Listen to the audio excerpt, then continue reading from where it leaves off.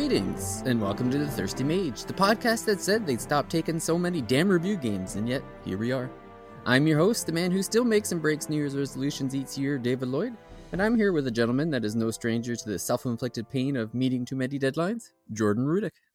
I feel like I've reviewed 4 games in the last 2 weeks or something like that. That might actually be true. I might have at least published 4 reviews in the last 2 weeks.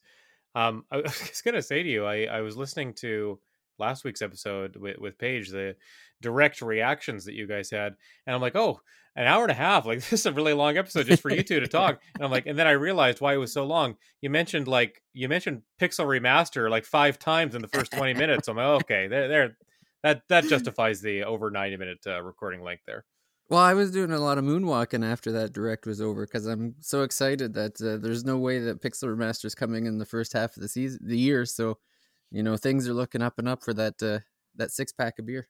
They're just building up your confidence so that the fall from grace is even further. So that's fine with me.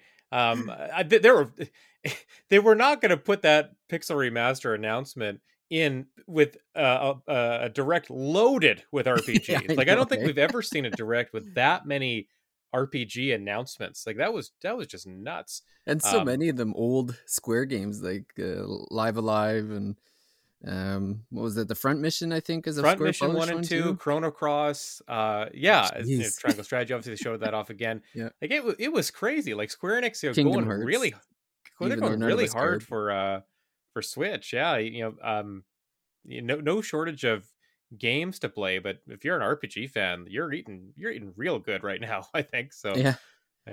Well, I think even the last couple of years, there's always we always think about doing a direct episode, and then we look at like the source material that's in there, like, all right, there's like 3 games out of the 20 or 30 or whatever it is that are RPGs. So I guess this is kind of redundant. But then, we watch the direct, and then I'm like, holy moly! Yeah, almost. It felt like almost half of the announcements were RPGs or RPG adjacent. Like Fire Emblem Warriors or something too. Well, and then I don't even feel like we gave Xenoblade 3 much. By the time we got to the end of the episode, we were so exhausted. It was like, yeah, Xenoblade 3 is out. All right, wrap her up. And that was, I thought that was the most hype announcement. Like I was, It looks awesome. Like I can't believe how good that looks, and it obviously seems to be building off of the first 2 games. I love that art style for the characters. September. I can't believe that's September too. Like that's quick. What that makes me think is that it's possible, rather than doing December, like make it a holiday. Just after the holiday game, kind of slotting in that holiday window. Nintendo's got to have something big for November, you'd think, like whether that's Breath of the Wild or Mario Odyssey 2 or something like that. There's going to be some heavy hitters coming after Xenoblade, because normally Xenoblade kind of concludes the year. It's like the last big game, but for there to be stuff after that too, it's going to be a good year for everybody.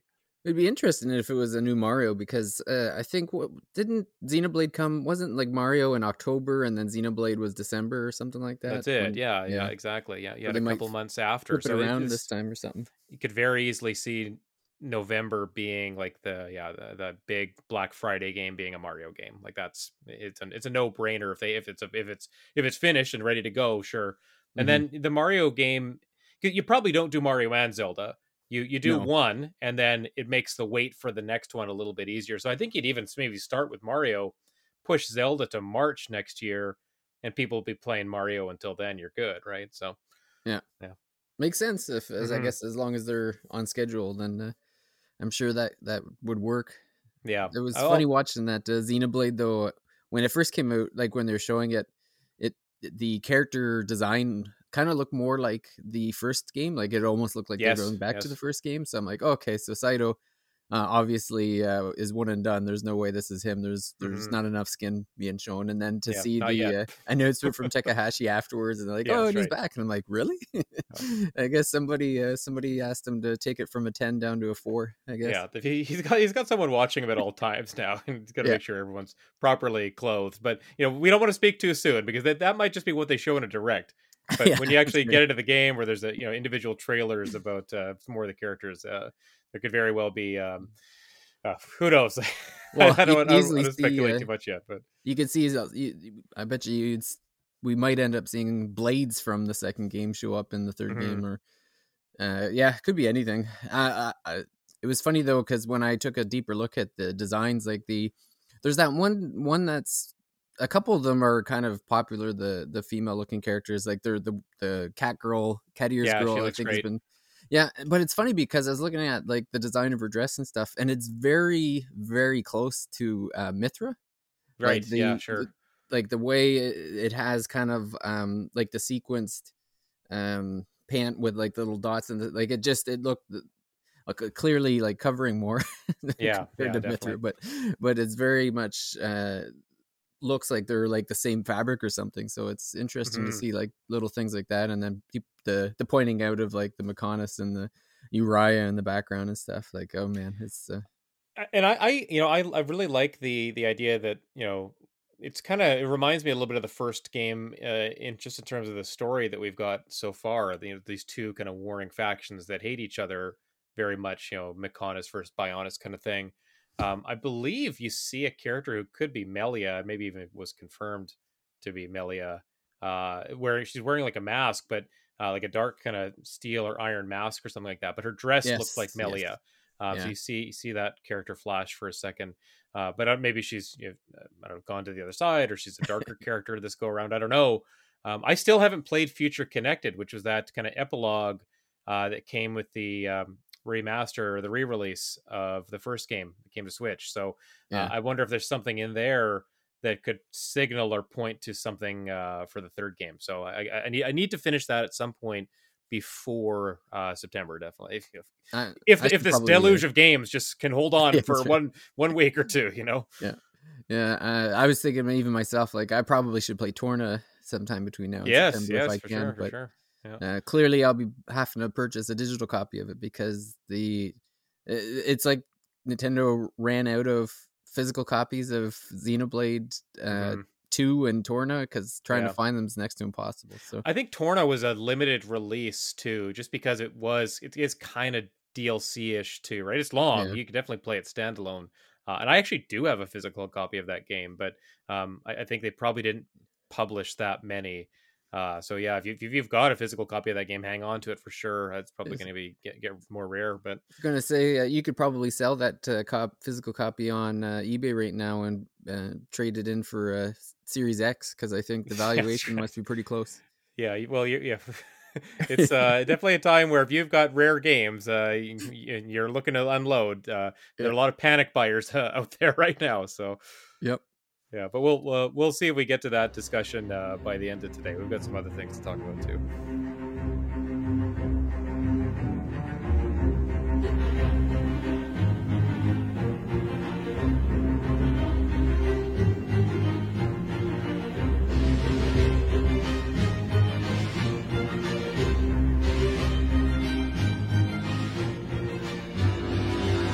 Yeah, we got some great. We were talking about review games, and so we've got a lineup of different games that we reviewed, all RPGs, obviously, and they kind of range from a couple of indie games that were really fun, and we're gonna finish up with a game that just came out recently from Hmm. Square, which was a shock, a surprise. So, For sure, yeah.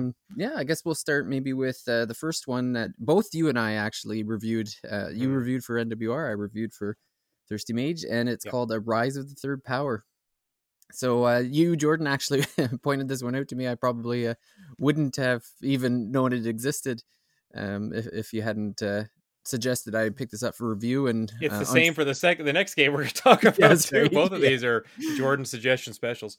Yep. And I think most people probably don't know that Rise of the Third Power released because it released on the same day as the direct. Yeah. So those poor devs probably lost any kind of marketing buzz or anything like that. So hopefully, if anyone hears what us talk about it, it's going to be obviously spoiler free. But yeah, we're gonna wax poetic about it, and if you want to pick it up, that it is out. So Yeah. yeah, so this is a game from small dev team, and this is actually it's actually made in RPG Maker. It's a mix of RPG Maker and Unity. I did Hmm. a little research on it because a lot of the times I know people can kind of get their nose up about RPG Maker, and I'm not going to pretend like I'm not one of them. You kind of have to give me a reason to play those ones, just because there's so many out there. So it's kind of diamond in the rough, finding some good games on there. But yeah, this one looked pretty neat. It obviously had the retro look, the SNES kind of era look to it, that you and I both enjoy. So that was obviously what kind of gets your attention at first. But then what happens is when you kind of get into the game, you see the combat system, and it's got this terrific. It's both complex in the way that it plays. It's a unique way that they have it set up, because it's not kind of like your traditional, use magic until it wears out and then use a potion or something like that. Like, they have a pretty neat system where you can recharge on the fly, which we'll kind of get into in the moment. And it looks beautiful in the turn-based combat mode, because there's all these special effects that happen when you're doing the moves, and they really rely on kind of mixing and matching with different characters, like their move sets, so that you can kind of build on top of different moves. And one character hits one way, and then another character can kind of chain onto that in a certain kind of way. But yeah, it's pretty neat. And they do like those combination moves that are kind of, I guess, kind of Chrono Trigger-ish. You can't do a trifecta move, but you can do like the two particular characters have special moves that they can do together. So it's pretty fun. And the thing that surprised me, I think, most about the game is how I ended up kind of getting into the story. Like, it's kind of a bit of a cliche story, in the sense of, like, it's based on. So it's in this kind of world. It's not Earth, but it's kind of medieval-ish Earth sort of thing, like medieval time-ish.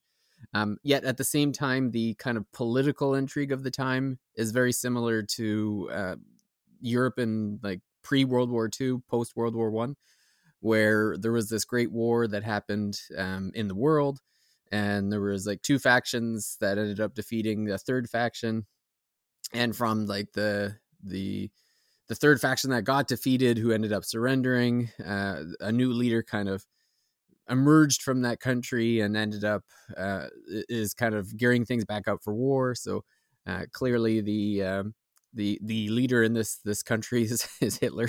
Like, there's no getting around it. There's a whole bunch of story beats that kind of alludes to the fact that, like, that's kind of where the inspiration for this person is, with a Russian name. It's been a few weeks since we played it. Now I'm blanking on the name, like Narikov or something like that. Yeah. I've been blanking on a lot of these names, and yes, I think the only ones I really remember are the main characters. Some of the villains, some of the side characters, I don't quite remember. But this is a symptom of us playing too many games and too many RPGs, because they all have characters. You're supposed to get to know them all and remember them all, and rise up their powers. Unfortunately, I guess a casualty of this that. Even when I was writing my review, I had to go back and like check some names and make sure I'm spelling them right and all that stuff, just because I just couldn't keep everything straight. Yep. And so I guess basically the way that the story works out is it's kind of this post-war but pre-war, and there's of the three countries, the one that was defeated with the Hitler type is an empire. The main kind of the one where most of the story focused on is a monarchy, and then there's a third country that's kind of the initially was an ally of the monarchy, and they're a democracy. And it's kind of funny to see the governments at work throughout the story, because they're all pretty dysfunctional for different reasons. So it's pretty funny to see that. But the story basically begins with the monarchy is so. You have this war and they defeated this country, but there's still this like one city that's kind of an independent city that the monarchy thinks really belongs within their I don't know, I guess not empire, but Commonwealth, I guess is the way to say it. So they kind of want this in there, but the democracy, it doesn't really support this city being annexed. And, so then the Hitler type leader from the empire is now supporting the monarchy in their bid to take kind of envelop this city state. So what's happening at the time when the game first starts is that the princess of this monarchy is being wedded to the son of the Hitler type in the country that was defeated. And the whole point of it is that they're supposed to kind of being solidifying this new partnership in this kind of new era of time or whatever. So the king of this monarchy is kind of made a side deal with this defeated nation that, I'll marry my daughter to your prince, quote unquote, and we'll form this partnership and we'll take over this other city, and kind of nuts to the democracy. And so then we're introduced to the kind of the first two heroes, which is Rowan, who is a pirate or an ex-pirate, I guess. And oh man, I'm blanking on the name of the girl that's with him.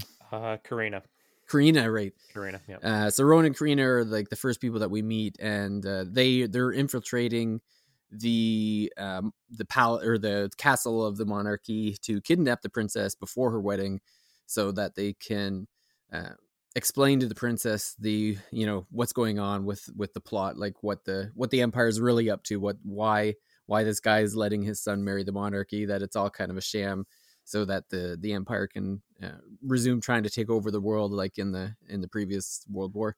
Yeah. And so they're successful in capturing her, and they kind of go on this adventure out of the castle, and the princess kind of warms up to she's obviously initially mad that she's being kidnapped by these kind of bandits, I guess, but she rarely left the castle, so she doesn't necessarily mind the being outside the castle and learning about the world.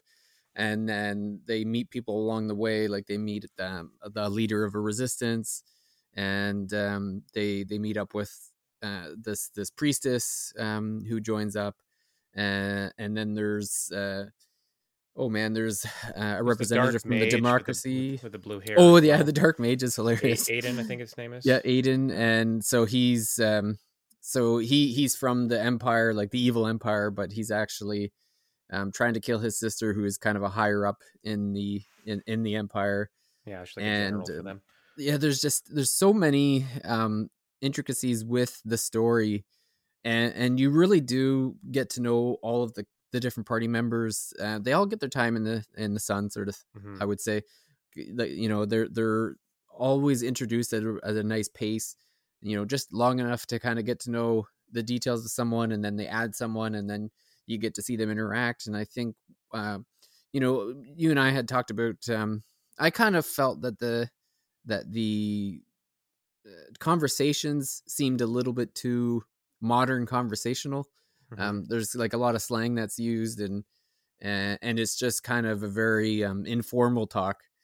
And so that kind of turned me off a little bit. But the thing that I feel that the writing team did really well in this game is that you really come to know the characters and become invested in their outcome.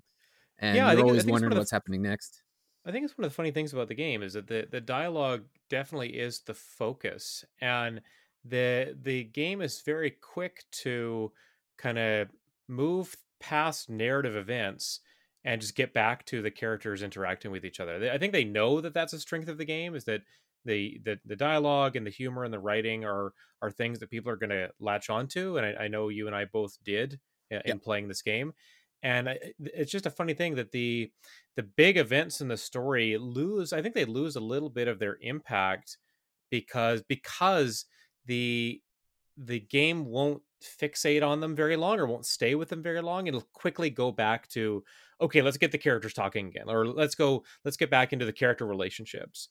And it's funny, I guess it's a kind of a double-edged sword, that you don't get the maybe full narrative impact that you would want, but you do get, fun, engaging character conversations. So if you prefer that, you're going to get into this game, because there's a lot of funny, witty, meetings between the characters and interactions, and they're making fun of each other. They're reminiscing about things. They're often making fun of Rowan and his drinking problem, and that comes up pretty often.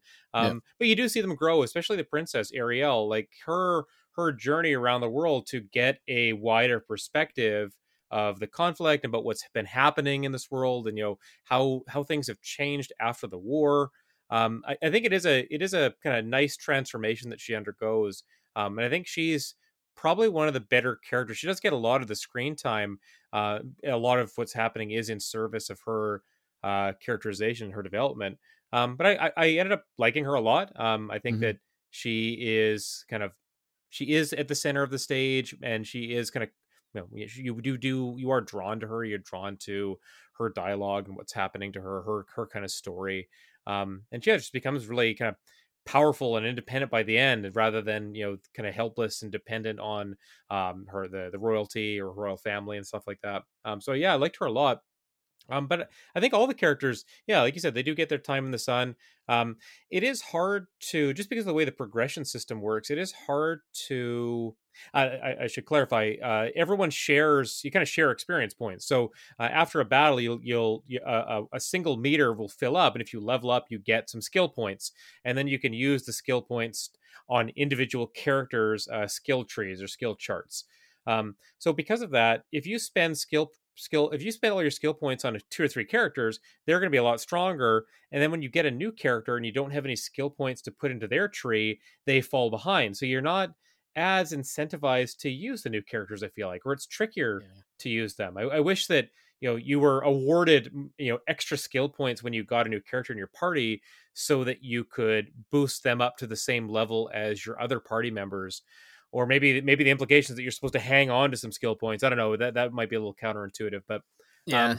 yeah, Yeah, they didn't make that very clear. And the other thing too is with some of the characters, depending on how you're like the early characters are more focused on kind of like single attack, like big single attacks, like yeah, taking a yeah, big chunk out of one character.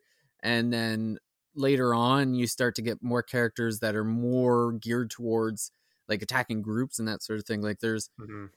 and it all kind of comes to a head for me in when the gentleman from the Democracy, he's like an old soldier, and he gets he joins the party, and he's very focused on like all of his attacks. I don't know if he even can attack someone individually. I think Yeah, all of his attacks are party based, and like you said, when by the time I think he was about the 5th or 6th person that joined, so I had spent all my points by exactly. then, Yeah, so everyone was already like a mile ahead of him.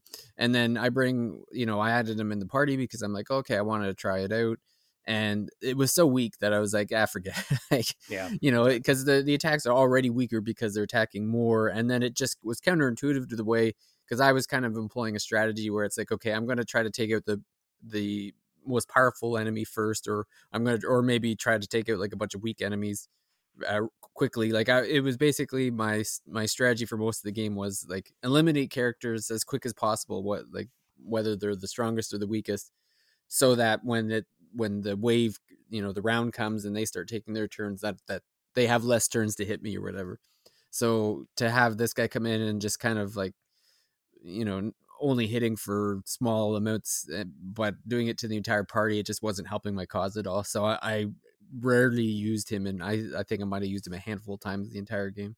I mean, and you might not even have the crafting materials at the time when they join to improve their equipment, right? Like you might have Yeah. spent all your crafting materials boosting the the weapons of the characters you do like to use. So that's another thing, that like you can't just necessarily go into a shop. Maybe you can, but if you get a new party member and you forget to equip them properly, or level craft better weapons for them, and then you go into a dungeon, you don't have the materials, you're kind of stuck. Maybe it's harder to use them. So yeah, I guess I just wish they're, because of the emphasis on switching characters during battle or starting battles, and you get a choice, you get an option at the beginning of every battle to swap the current party. Like, and I know when the game first started, you were a little annoyed by that. Like, oh, just let me go in with the party members that I have, in like a traditional RPG style. But I think later in the game, like there are maybe certain battles where you want someone who can inflict a particular status effect, or Aiden the Dark Mage can summon like a demon to fight for your team. It's nice to have that extra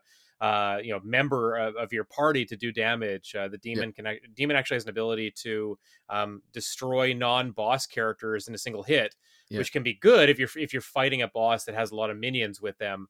So you've got that, you can use the demon to take out those minions pretty easily. But yeah, I guess I just wish the incentives, or wish the game made it easier or more palatable to do the character swapping, because I think it is an interesting mechanic. Yeah, for sure. And then, well, and with one of the characters, I guess, with the priestess, I think you get her around like the fourth. I guess she's probably I think she's the fourth member. Yeah. And when she first gets in, I didn't really use her because I just found like the party I had. So you can only ever use 3 people at a time. Though when you're in battle, you can actually swap people out, which was a pretty neat mechanic. Though I really did forget that existed for the longest time, so I didn't use the swap all that often. But the priestess ended up, like, certain characters ended up becoming more useful later, because like the priestess, the enemies, they were pretty easy early on for the first little bit, and then as they started to hit me harder, the priestess is like the healer of the party. Mm-hmm. So all of a sudden it's like, okay, like this is great. Now I've got someone that can keep us alive or revive if need be. And then the priestess even had a shield too, which would protect you from like 1 or 2 rounds of hits. So it got to the point where the priestess went from like the weakest to like overpowered to a certain degree. Like there was rarely a time where I wasn't using the priestess. And then Ariel's was a pretty strong in her attacking too. Like she could do both party hits, like full party hits, but then also had a very strong like single focused attack. She had an ability to buff her next attack. Like you could increase your damage substantially on your next attack. So you're gonna charge her on one attack and then use maybe her ranged attack that hits everybody on the second attack. You do a lot of damage. You can take out a lot of small minions that way. So yeah, I kept her around for a long time. Now, the one thing they do to try to force you to use other characters is there is a fatigue meter that builds up.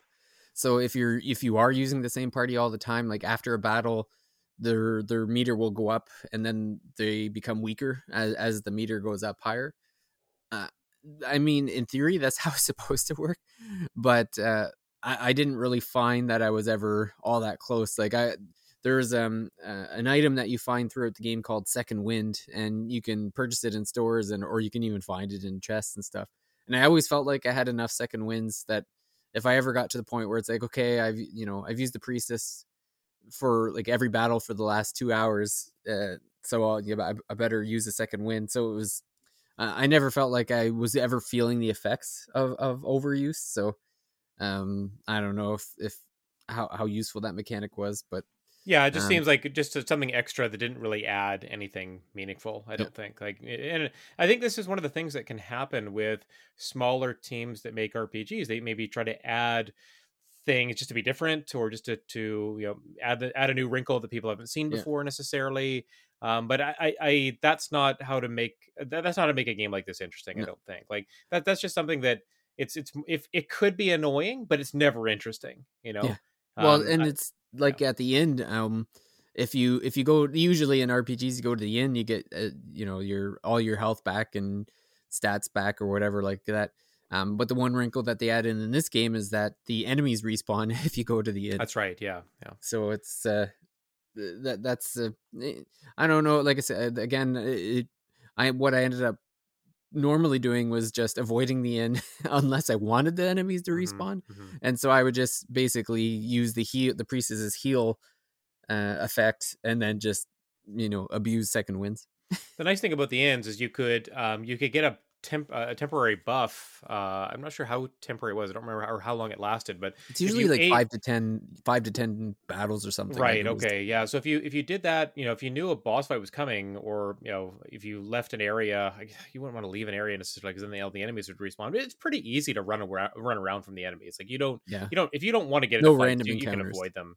Yeah. There's no random encounters. All the enemies you can see in the overworld. If you engage them from behind, you get like a bonus. But yeah, you can get a buff from eating a particular meal at the inn. So in addition to sleeping and restoring your stats, curing fatigue and things, you can also gain like extra attack or extra defense or whatever, depending on the meal you choose. So I like things like that. I think that's a nice incentive to kind of balance out the fact that the enemies respawn. Of course, enemies respawning at the end, that's reminiscent of something like Dark Souls, where you go to the bonfire and you have to make that choice. Is it worth healing and refilling your Estus flasks at the bonfire, knowing that all the enemies in the world are going to respawn? Yeah, I'm sure that's where that inspiration came from. I'm sure. So, yeah. But yeah, I guess we got a couple more games coming up, so maybe we'll kind of just wrap up our talk on Rise. Like I said, we both have reviews on sites if you want to get more detail. But I mean, at the end of the day, I enjoyed the game. I thought it was a pretty fun. I think it took me about, I want to say 16 hours, something like that, around there. It was fun. I'm not going to spoil it, but I was slightly disappointed at the ending. I felt like maybe my expectations of it were higher than a little too high or something. I was kind of expecting kind of a, grand finale, and it was kind of a bit of a whimper for me, but it didn't really sour the experience at all. It was still a great RPG. I think it's something that turn-based fans will really enjoy, and especially if you're nostalgic or just enjoy the pixel graphics of the SNES era. Yeah, if you're into retro kind of RPGs, throwbacks, like SNES, GBA kind of style look to them, but some nice flourishes during battle, some interesting, some funny character dialogue as well. I think you'll get into it. I think the game, it doesn't overstay its welcome. I think that it is fairly well paced, but some of the dungeons are repetitive, and the idea of having to like always collect like a bronze, a silver, and a gold key, I think is overplayed. I would like to see a little bit more variety in terms of just navigating the world. But it's pretty good, and I think it's worth checking out. The team that made it, Stegosoft Games, they made an earlier game called Arafel, and it's on Switch, Arafel Enhanced Edition. I actually reviewed that too. This game is better than that. So if you played Arafel and liked it, you'll probably like this even more. I think it's just a better game overall. More interesting characters. The battle system is changed up a little bit.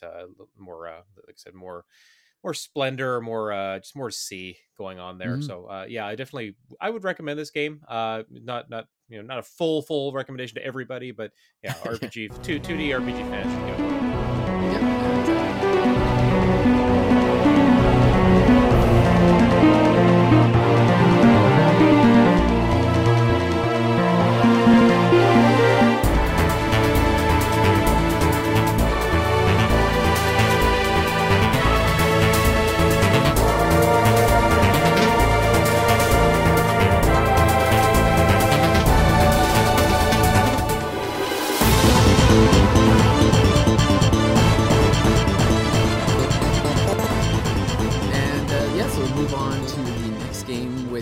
So this was a game I was looking for after we played Symphony Night last year, because time is all crumpled into one big blob. I can't remember at all when we actually played it. Might have been mid. Trying to say I want to say it was in the summertime or maybe the fall or something. I don't know. But anyway, November. I was gonna say after Halloween. It was like the Halloween special or something. Yeah, we did. Yeah, it was exactly. Because I asked about the Halloween candy. Remember that? That's right. How I remember that. Yeah, that's right. I think it was like literally a week after Halloween, or maybe it was that week. Yeah. Yeah. So as soon as we were done Symphony Night, I was not ready to give up on that game, but we had already played through it, and I had already explored I unlocked the entire map, so I had nothing left to do in Symphony Night. Still wanted to play, so I was looking for. I thought like there has to be indie games that are inspired by Symphony Night. It's such an iconic game. Somebody must be doing it, and I had a lot of great recommendations from people that were close. Like I watched trailers, I looked at reviews and stuff, and I could see that a lot of them were maybe like 80% or 75% of what I was looking for. And as things go, games just piled. So I just ended up forgetting what I was moved on to the next batch of games. And then and then again, like you said, you as we were playing Rise of the Power, I think you said you should pick up this other game when you're done.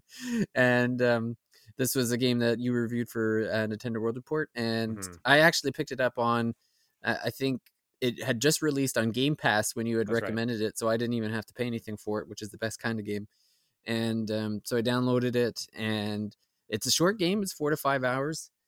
But this scratched every itch that I had for missing Symphony of the Night. I don't even think we've said the name yet. It's Nope. it's a long one. I was leaving it to you because it's way too long, and it's I thought that. Yeah. So this is Record of Lodoss War, Deedlit in Wonder Labyrinth. The actual title has some like funny dashes to it as well, but we won't worry about that. So Record of Lodoss War is a fantasy novel series from a Japanese author. I don't know if they've been translated or not, or if it's turned into an anime or there is an anime. I feel bad because one of our patrons asked about the anime connected to the game, and and it's funny because I had no idea. I have no clue of any of this story stuff. Like, I went in completely blind, have no clue about any of it. So unfortunately, I can't say if fans of the anime or books are going to enjoy the story that they present here. All I can say is I didn't need to know anything. Exactly. I mean, I think that's the thing, is that anyone can play this game, anyone can pick it up. The fact that it's on multiple platforms and it's just super accessible gameplay. If you've played any of the Igavania, Castlevania type games, you'll easily be able to get into it. It feels so inspired by Symphony of the Night, but it's also it's a simplified version of that game, right? It's not so complicated. Backtracking really isn't required here. It's actually stage or level based, even though you can go back to earlier parts of the map. There's teleporters all over the place. I played the game mostly without teleporting back much at all. Like, you can go back and get different weapons or extra health or magic pickups to raise your maximum levels there, but I don't think you really need to.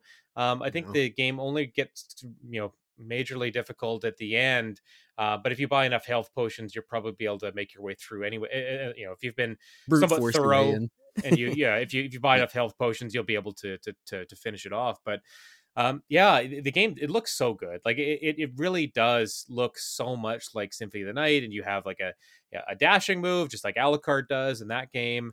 But Deedlit's the main character. She's kind of like a high elf type character. She's got magical abilities. She's got a bow. There's all different types of weapons you can use, from swords and lances to I guess like size, like short kind of daggers. I think there might be an axe weapon. There's all different kinds of stuff you find. Lances, it's ridiculous. Yeah, longer spears, short swords, longer swords, whatever. They all have different attack stats, or how fast they actually swing. Yep. So you can kind of figure out what weapons works best for you, weapon style. But I found myself constantly switching it out because you find better weapons all the time.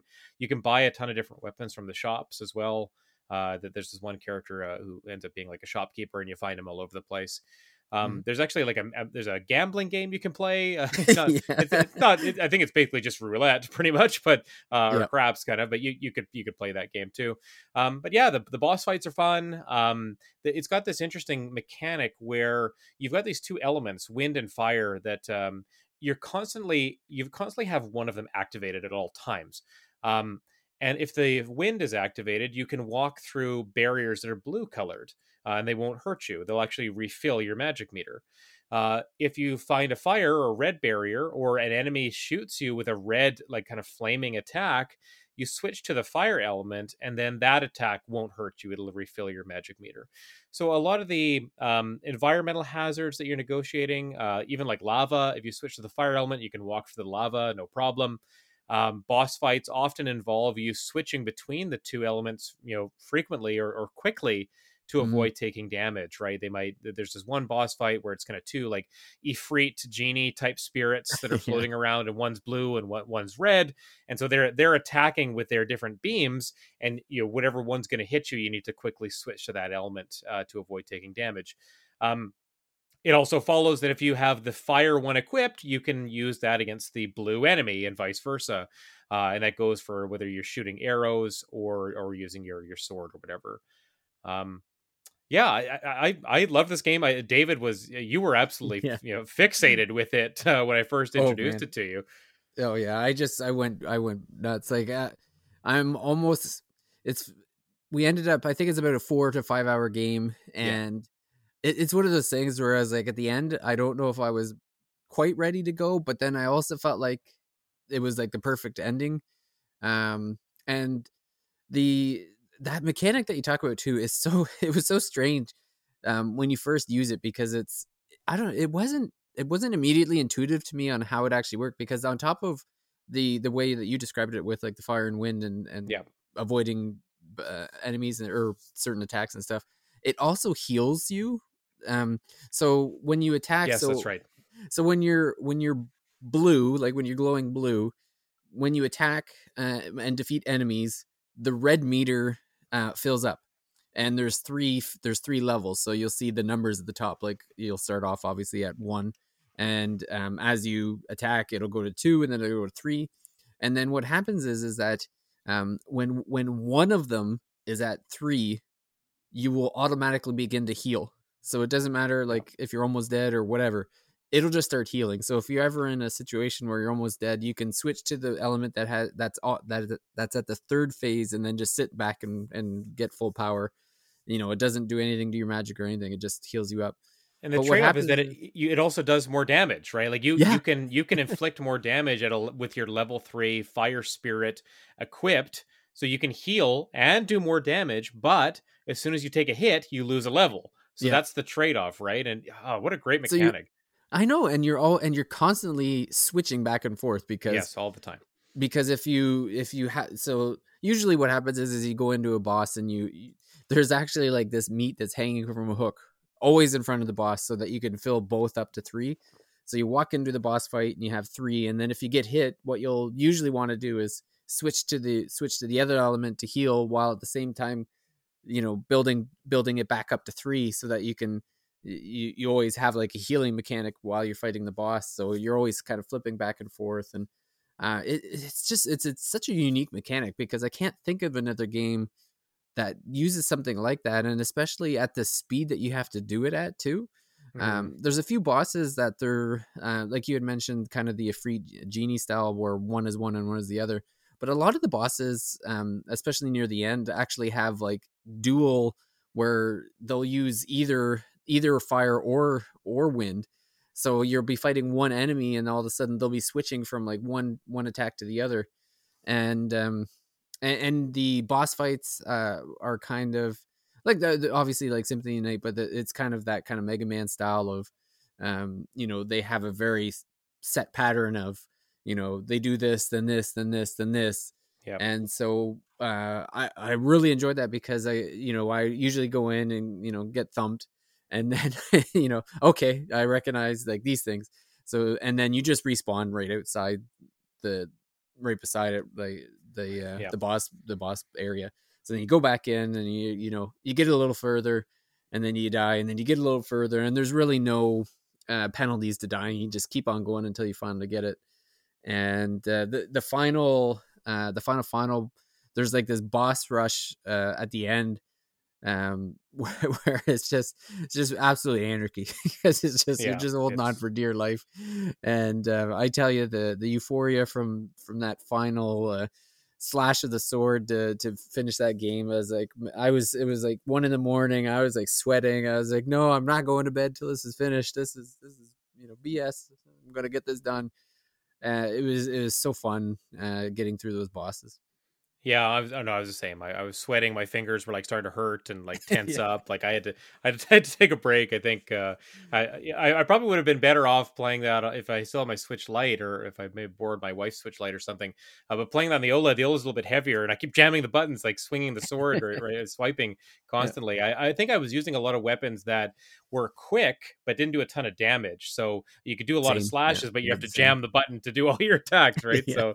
Yeah, so that took a lot out of me, but it's just such a fantastic game, and I feel like it very easy, because of the funny name, very easy to slide under the radar of people. Yes. Like there's no real telling looking at that name that, oh, hey, this is like Symphony of the Night Light. Like if you like that game, you're probably gonna like this one, but there's no real way to know that, right? Yeah. Well, and it's funny too. So you played it on Switch. I played it on Game Pass.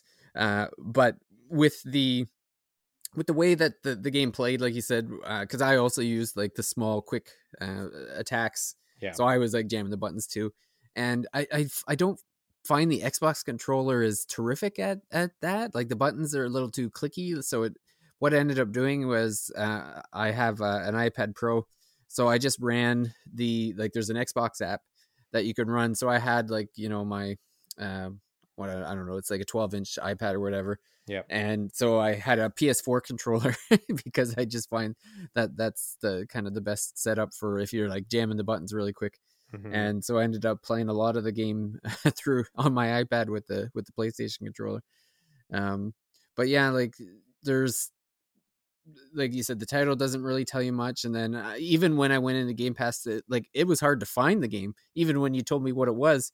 And then even the artwork didn't, I don't know, it just didn't, because they're talking about the books it's based on and stuff. So yeah, you could easily be like, well, I've never read them, so maybe I'm not gonna pick up, I'm not gonna be able to get into it because I'm not gonna know what's happening. And I definitely did not know what's happening. Like there's clearly things going on in the story where it's like they assume that certain things, mm-hmm. but the story is so completely secondary that it's like it's completely and utterly non-needed. Like you just play it, enjoy it, don't worry about it. If you do know what's happening, I'm sure there's like that added benefit of like that added enjoyment, but it certainly does not take away from it. I agree with you. Like the gameplay is so refined, feels so good. That mechanic, the switching between the element mechanic is so kind of novel. And it is implemented in the game so well. Like you are, it's not just like one of those optional things. Like, yeah, this is an ability, you can take it or leave it. No, like you have to use that, and you use it in smart ways that just feel fun. All the boss fights implemented in some way. Even just even the bow and arrow puzzles are fun. Like you have to take out your bow and arrow sometimes and shoot arrows through like tight corridors to cut a rope open, to ricochet and open up a door. Like it's a little silly, but it's fun. Like it's just a nice little break from the action. There's a lot of different enemies. You can replay the game and maybe try to get some new weapons or complete the bestiary or whatever. Gosh, this is one of those games where if they announced like DLC for it, I'd buy it in a heartbeat. Or if they announce like you can play the game as a new character or a sequel, I'd be all over that. And it's just, this is a game that more people need to play. Absolutely, we need more of these. It's just funny that there's this whole backstory to the game that just doesn't matter. That's how good. That's how fun. That's how good the gameplay is. That the backstory, the world that this game is based on. This whole fantasy novel series does not matter. I think that's kind of funny. So the game is good enough that I might actually check out the anime. I like that. Well, if you do, let me know, because I'm curious about it, and the game is so good that I almost want to see what what all the fuss is about with the storyline and the world itself. So. Mm-hmm.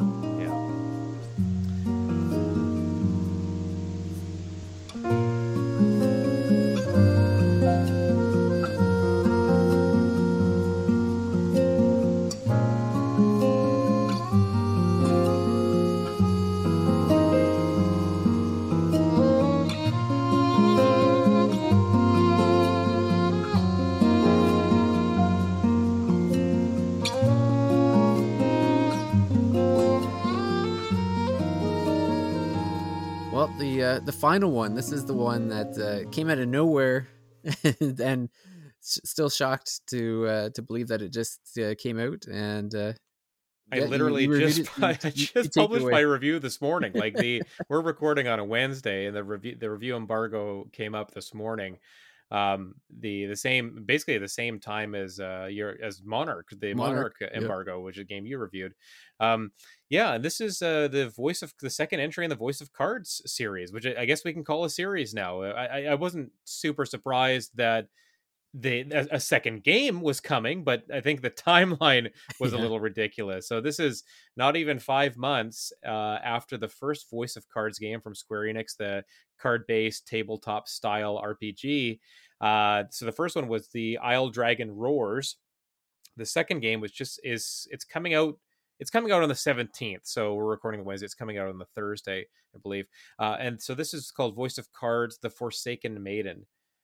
And it's very much just more Voice of Cards. So if you liked the first game, you're probably going to like this one. They really don't change very much.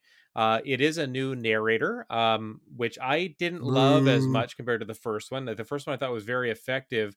My complaint about the first game was that I wanted to hear the characters talk, but then I had no problem with the narrator himself. It is a different narrator, so I'm not sure why they made that decision. But at any rate, it is other than that, it's still a very, very similar game.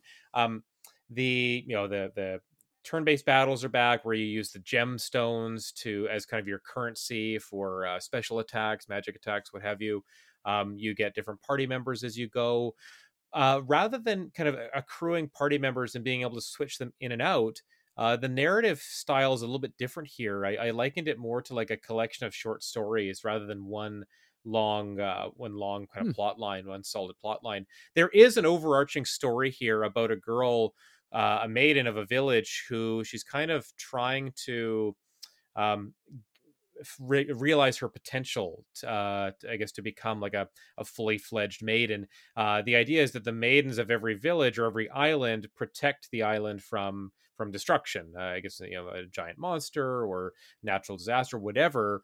Something threatens the isle, this kind of foreboding evil in the background. And the idea is that the maiden, her name is Lati, you want to go to the other surrounding islands to fetch these relics or borrow these relics from the other maidens. I guess the maidens who have already kind of reached their full potential, and maybe Lati can just borrow the relics to assist her in her journey. The main character can be named by you. The given name, kind of funny, is Baron, Barren, which is fun. I thought it was kind of funny for a named character who maybe doesn't have a ton of personality to be named Baron. That feels like a Bravely Default kind of joke for a character name. But at any rate, yeah, Baron and Laddie are the two main characters, and you get a boat, and you kind of you take the boat and sail to different islands, and on every island a new story or a new chapter kind of unfolds. You don't really have a choice of islands until about 2/3 of the way through the game, where you can choose to go kind of north or east, I guess. There are, believe it's 5 chapters or 4 in a finale, so about the same kind of length as the first game as well, in that 10-hour range. 10, 12, I guess. Yeah, 10 to 12. You could go back, and there are some secrets to find afterwards, but yeah, so again, it's fairly well paced. I think the breakdown into different stories for each island does give the game a good sense of pacing. You get different kind of party members for every island you go to, so you'll get a new maiden who joins your team, like a new element, right? Like you go to the first island in the south, and it's the water or ice element affiliated maiden, complete with like a water temple as well that you have to explore. So you get, and then she has like an attendant that joins your team. So you always get kind of 2 partner characters that join you temporarily. So you've got 4 characters at a time in this game, compared to I think it was always 3 in the first game. So that is another slight departure. Rather than going to explore like larger land masses, you get a boat in this game, so you're doing a little bit more exploring over the sea. Do the cards is the sea cards that flip as you move? Yeah, it's the same thing. It's the same thing. So there's cards, like waves that are kind of flipping as you're moving through the sea. Yeah. So the cards flip over in the water, and then they reveal water tiles, or they reveal mountains you find in the water, or or boats that have been shipwrecked. You can still find like event cards that pop up in the island. So there are kind of those side quests connected to events. Maybe you find a key somewhere, you need to find the door where the key goes, or you help someone with a bag. There's a funny side quest early on. I won't spoil how it ends, but you basically find like a necklace or a bag of jewelry or something like that, and you have a choice to return it to the person who lost it or not. And so depending on your decision, an interesting event will unfold. So you have some of those fun choices too with how you approach I guess different events that occur in the game. It's fairly easy. I avoided a fair number of random battles that appear. I think the random battles appear a little bit too much. I might have had that complaint about the first game as well. The encounter rate's pretty high. it's that problem is kind of compounded by the fact that in the Switch version of the game, there's a little bit of a not lag, but just a little bit of a delay before combat starts, and then after you win after you win an encounter, before your experience points and gold are I guess tallied, and you earn them. So there's a few second delay, which gets a little bit annoying, but not certainly not a deal breaker or anything like that. Still fine. You played the first one. You played on PS5, right? PS4. I played on PS5. That's right. Yeah, and then I checked out the Switch version. One of Alex at Nintendo World Report. He edited the video review for me, and so I went through. He sent me some Switch footage, and I kind of compared it, and I thought it was closer than it is now. I maybe I'm wrong. Maybe it is about the same. But playing more of the game on Switch this time, I guess playing the game all the way through on Switch this time, it did feel a little bit slower. I wonder if it's something that'll get patched for launch day. That could be something that comes here with this launch or with this release. I'm not sure. I guess launch day is tomorrow for us, but yeah, we'll see if there's an update to it. But again, not a deal breaker. There isn't really a lot of lag. Only when a bunch of cards are all flipping at the same time did I notice any. Otherwise, the performance is pretty good. There's one long load time at the very beginning when you load up a save file or start a new one. But after that, the load times are pretty minimal.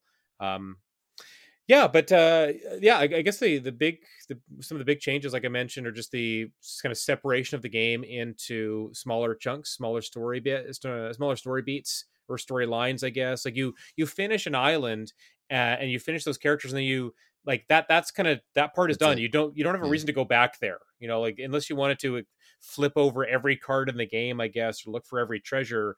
You might go back there, but there really isn't any backtracking in this game at all. Yeah, there really wasn't in the first one either. Exactly. Except for, like you said, if you wanted to go back. I can't remember. There might have been, because I played on PS5, there might have been an achievement to flip every card or something like that. So I think that might have been the only reason to go back, because there's nothing there. I guess you don't want to... We don't want to spoil anything, but are there any connections to the first game, like story beats wise? Like, do we meet any old characters, or can you say without? I will say the word yes. There is or are connections to the first game, aside from just gameplay mechanics. So, anyone who has played the first game will see something in the second game and be like, "Oh, that's cool." And I was happy to see some of those direct references to the first game. So yeah, someone who played the first one can look forward to that. And I get the sense they're going to keep doing that, because the first game ended with a message like, see you next time in the world of Voice of Cards or something like that. And this game ends on the exact same kind of title card at the end. So it does seem like they're setting up this universe. And I guess if people keep buying them, they're going to keep making them. Yeah. I imagine once you've got this template where you're really just changing the story, and the music felt very similar. I couldn't say if it was exactly the same. I didn't remember, but if really they're just changing the narrator and then the story, it's not too much effort maybe to keep pumping these out. So I'd keep playing them. I think they're fun. They're not too long, and I think there's definitely a niche to fill with like smaller 7 to 12 hour RPGs. So I'm happy to see more of these games. Yeah, well, now it's funny because like now that we've played a few like early in the year, I'm appreciating them more. Like the 10 to 20 hours, especially after Monarch that was into the 50-hour range. So it's definitely nice to at least mix them in anyway. Like putting these 50 to 100 hours back to back can be pretty difficult. You mean you need a palate cleanser, right? And I think that's what Deedlit was such a good example of that. Like between Cold Steel 2 and then Pokemon Legends, like to have Deedlit, a 5-hour game in the middle there was fantastic. And a totally different kind of game too, because you're going from like a turn-based game where it's very passive, to a certain degree. Like you're not mashing buttons or that sort of thing, and then to go to Deedlit, that all of a sudden like you're it's kind of back to the original Nintendo fielding days where energy's flowing and you're trying to time your jumps and dodge attacks, and you're hitting buttons and you're peeling the skin off your fingers because you're jamming the controller so bad.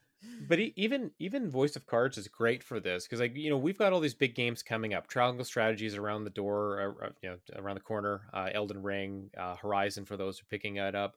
Like, this is a great game to finish before those come out, or just to have, like, when you want to break between the next big thing, to whip through this game pretty fast. Like, it's great to have these kind of, again, I think they're really really suited to portable. Even though I played the first game on PS5, like, that was just because we got that code earlier. We couldn't get the Switch code until closer to launch, so I wanted to make sure we hit the embargo. So I took the PlayStation code, knowing that I'm not going to publish this review on a Nintendo site until I've checked out the Nintendo version pretty thoroughly. So I went through like an hour of Nintendo footage. I was like, okay, like, yeah, the performance looks pretty comparable here. Again, I couldn't remember if that was after a patch or an update or anything like that. But I did want to say one more thing about the Forsaken Maiden, and that is, gosh, of course I just had it, now I don't. There are some like cool narrative things it does with you kind of, I don't want to say too much, but you kind of have to fix Lati a little bit. Like, there parts of her are broken or need to be mended. So you go into this alternate world, and you're kind of repairing damage to her heart or something like that. It's just, so that is kind of a cool departure that happens, where you leave the world that you've been exploring and you go into this alternate world, that's kind of devoid of color and everything like that. So that's kind of a cool thing to see happen, and then explore this like subworld, I guess, that's kind of inside her mind or inside her heart or something like that. So that was a pretty cool find. I mentioned that, like, I think the overarching story suffers a little bit for being broken into smaller chunks. It is cool to get different characters to your party that kind of show up, and they've got different abilities. You have to learn how to use their abilities. But the new maidens and their partners that join your team don't level up with you. Only you level up. And so what that means is, when you get to the final battles are really really tough, I found, because a probably go skipping half the battles, but also because your partners don't level up. Like, only Baron and Lati actually do level up for your team. There is kind of there's a puppet character that joins you as well, but they're kind of a throwaway. I wouldn't really consider them much of a character. They're kind of like, they're more like a guide, even though they're on your team.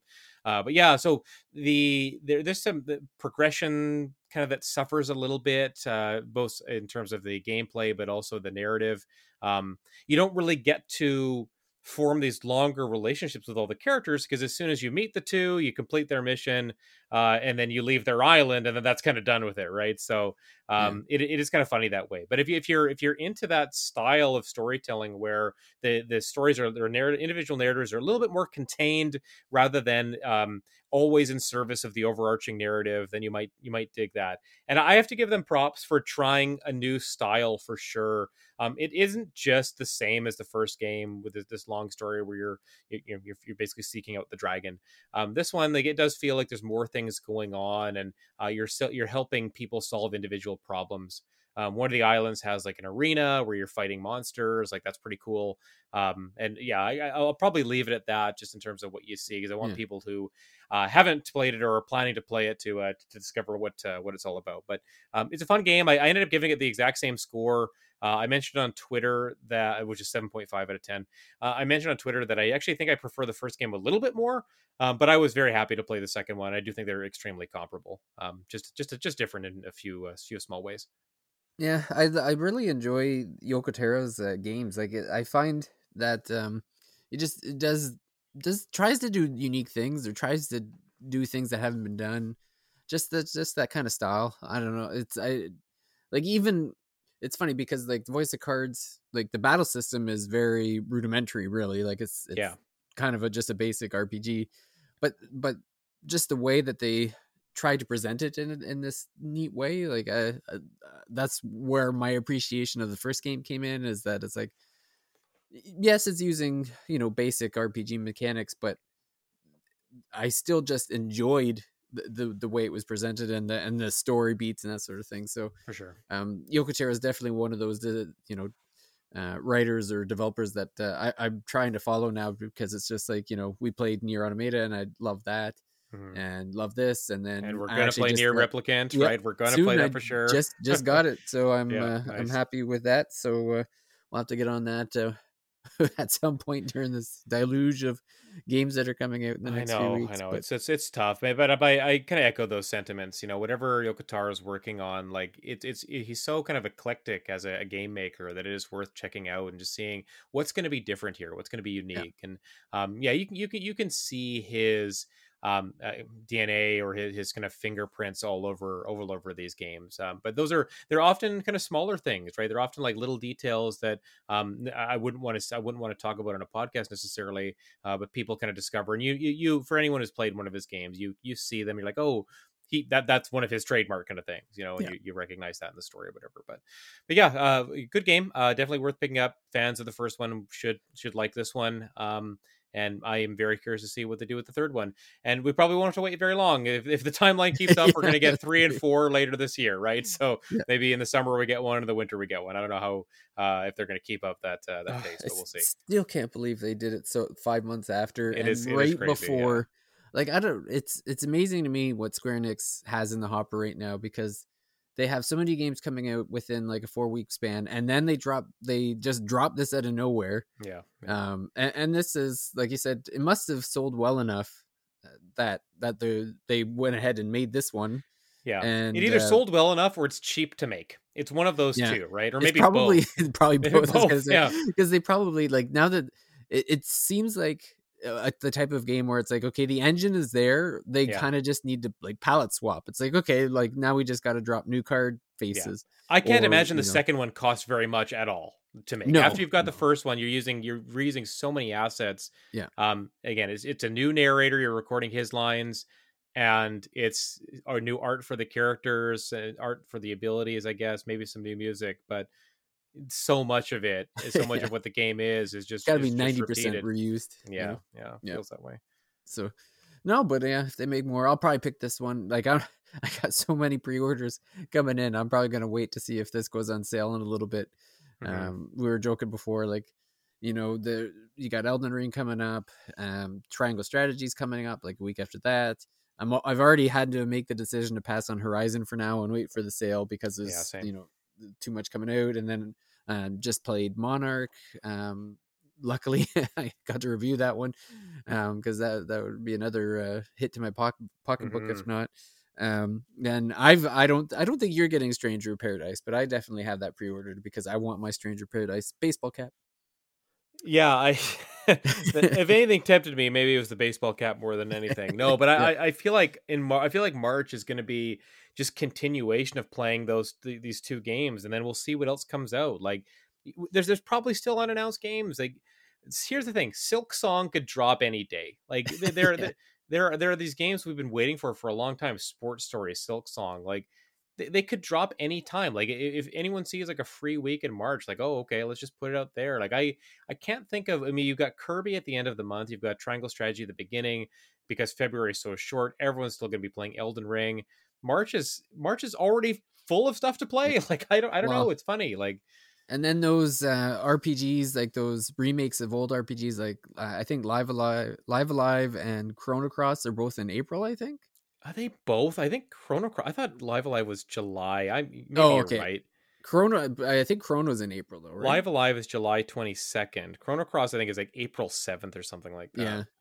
Yeah. And then I remember there was a couple games coming out in April, because I was thinking like, okay, I wonder if we're gonna get just creamed at the beginning of March. Maybe get through March, and then April can be stuff that we missed out on because it was too busy. And then I'm like, oh crap, like, okay, now that we got we got the April listings already coming out, and that's all. Like there's gonna, like you said, there's gonna be stuff we don't even know about because they're gonna be shadow dropping stuff. And then there's gonna be something around in like the June E3 time, because everyone's gonna have their own. Like I can't imagine E3 is gonna be much like I'd imagine all the hardware makers are going to be doing their own thing. But it's the time of year where they're dropping stuff. So, something's coming out then too. You're going to like this week in April. This is nuts. So first week of April-ish. April 5th is Star Wars Lego The Skywalker Saga. I think it's coming to every platform. April 7th is Chrono Cross. April 8th is Advance Wars 1 and 2, and April 12th is 13 Sentinels on Switch. Like that's 1 week. That's 1 week. Man. Like I'm playing at least 2 of those. I think, you know, maybe I might play Star Wars. I don't know. Like, but I'm definitely interested in playing Advance Wars. Chrono Cross is a day one purchase for sure. Like you're playing at least 1 or 2 of those. Like I think a lot of people would be at least interested in 1 or 2 of those. So that's tough, right? I mean, you and I can vouch. Like April 20th. Yeah, exactly. So that Nintendo Switch Sports comes out at the end of the month. And this is what we know right now. There's going to be more things that get announced for that time frame, right? So it's just crazy that, like, you know, we got all these announcements, all the months have just filled up with all these great games, and you're looking for like, oh, when's a good backlog clearing month? Doesn't look like there is going to be one. So I don't know. Well, and you still need to pick up that PS5 upgrade for Cyberpunk, and you have to review. You have to review the DualSense. Oh my gosh! What do you call it? The interactive romance scenes of. Yeah, that's right. The added romance scenes in the DualSense editions. Yeah, I'm really looking forward to that. I don't know. That's one of those, like, I really have nothing else to play right now. I'll put Cyberpunk in. The download or the update will probably take all day. And I won't actually get to play it. I'll probably just forget about it or something.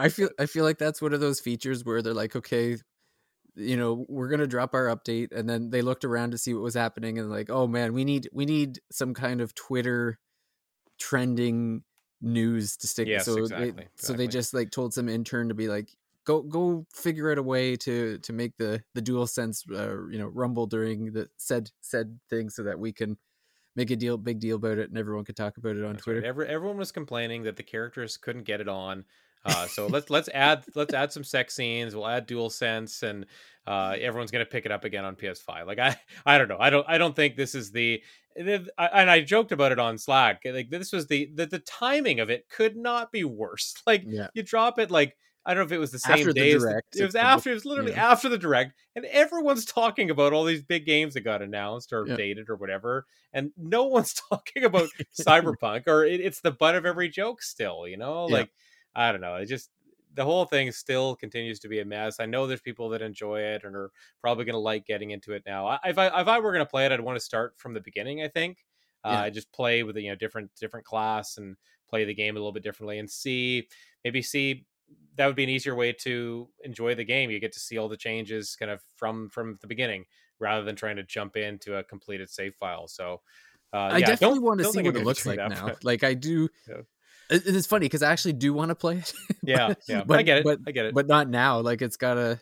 I don't know. It's such weird timing. Like, if this had come out a couple months ago, I probably would be playing it right away. But if this was beginning of January, I would have played it for sure. Like, if this was before Pokemon Legends, I would have given this a shot, just because it's beginning of the year. There's not a lot of new games, but to drop an update, like, again, a week before Horizon, 2 weeks before Elden Ring, like, what are you thinking? Like, just no, there's no sense. There's no rhyme or reason to it. But nope. Yeah, it just smacks of, like, a lot of this game just kind of pushing everything out before it's ready. You know, just doing everything as fast as possible, rather than without strategizing about when to do it. Or it's just weird. Like, whatever.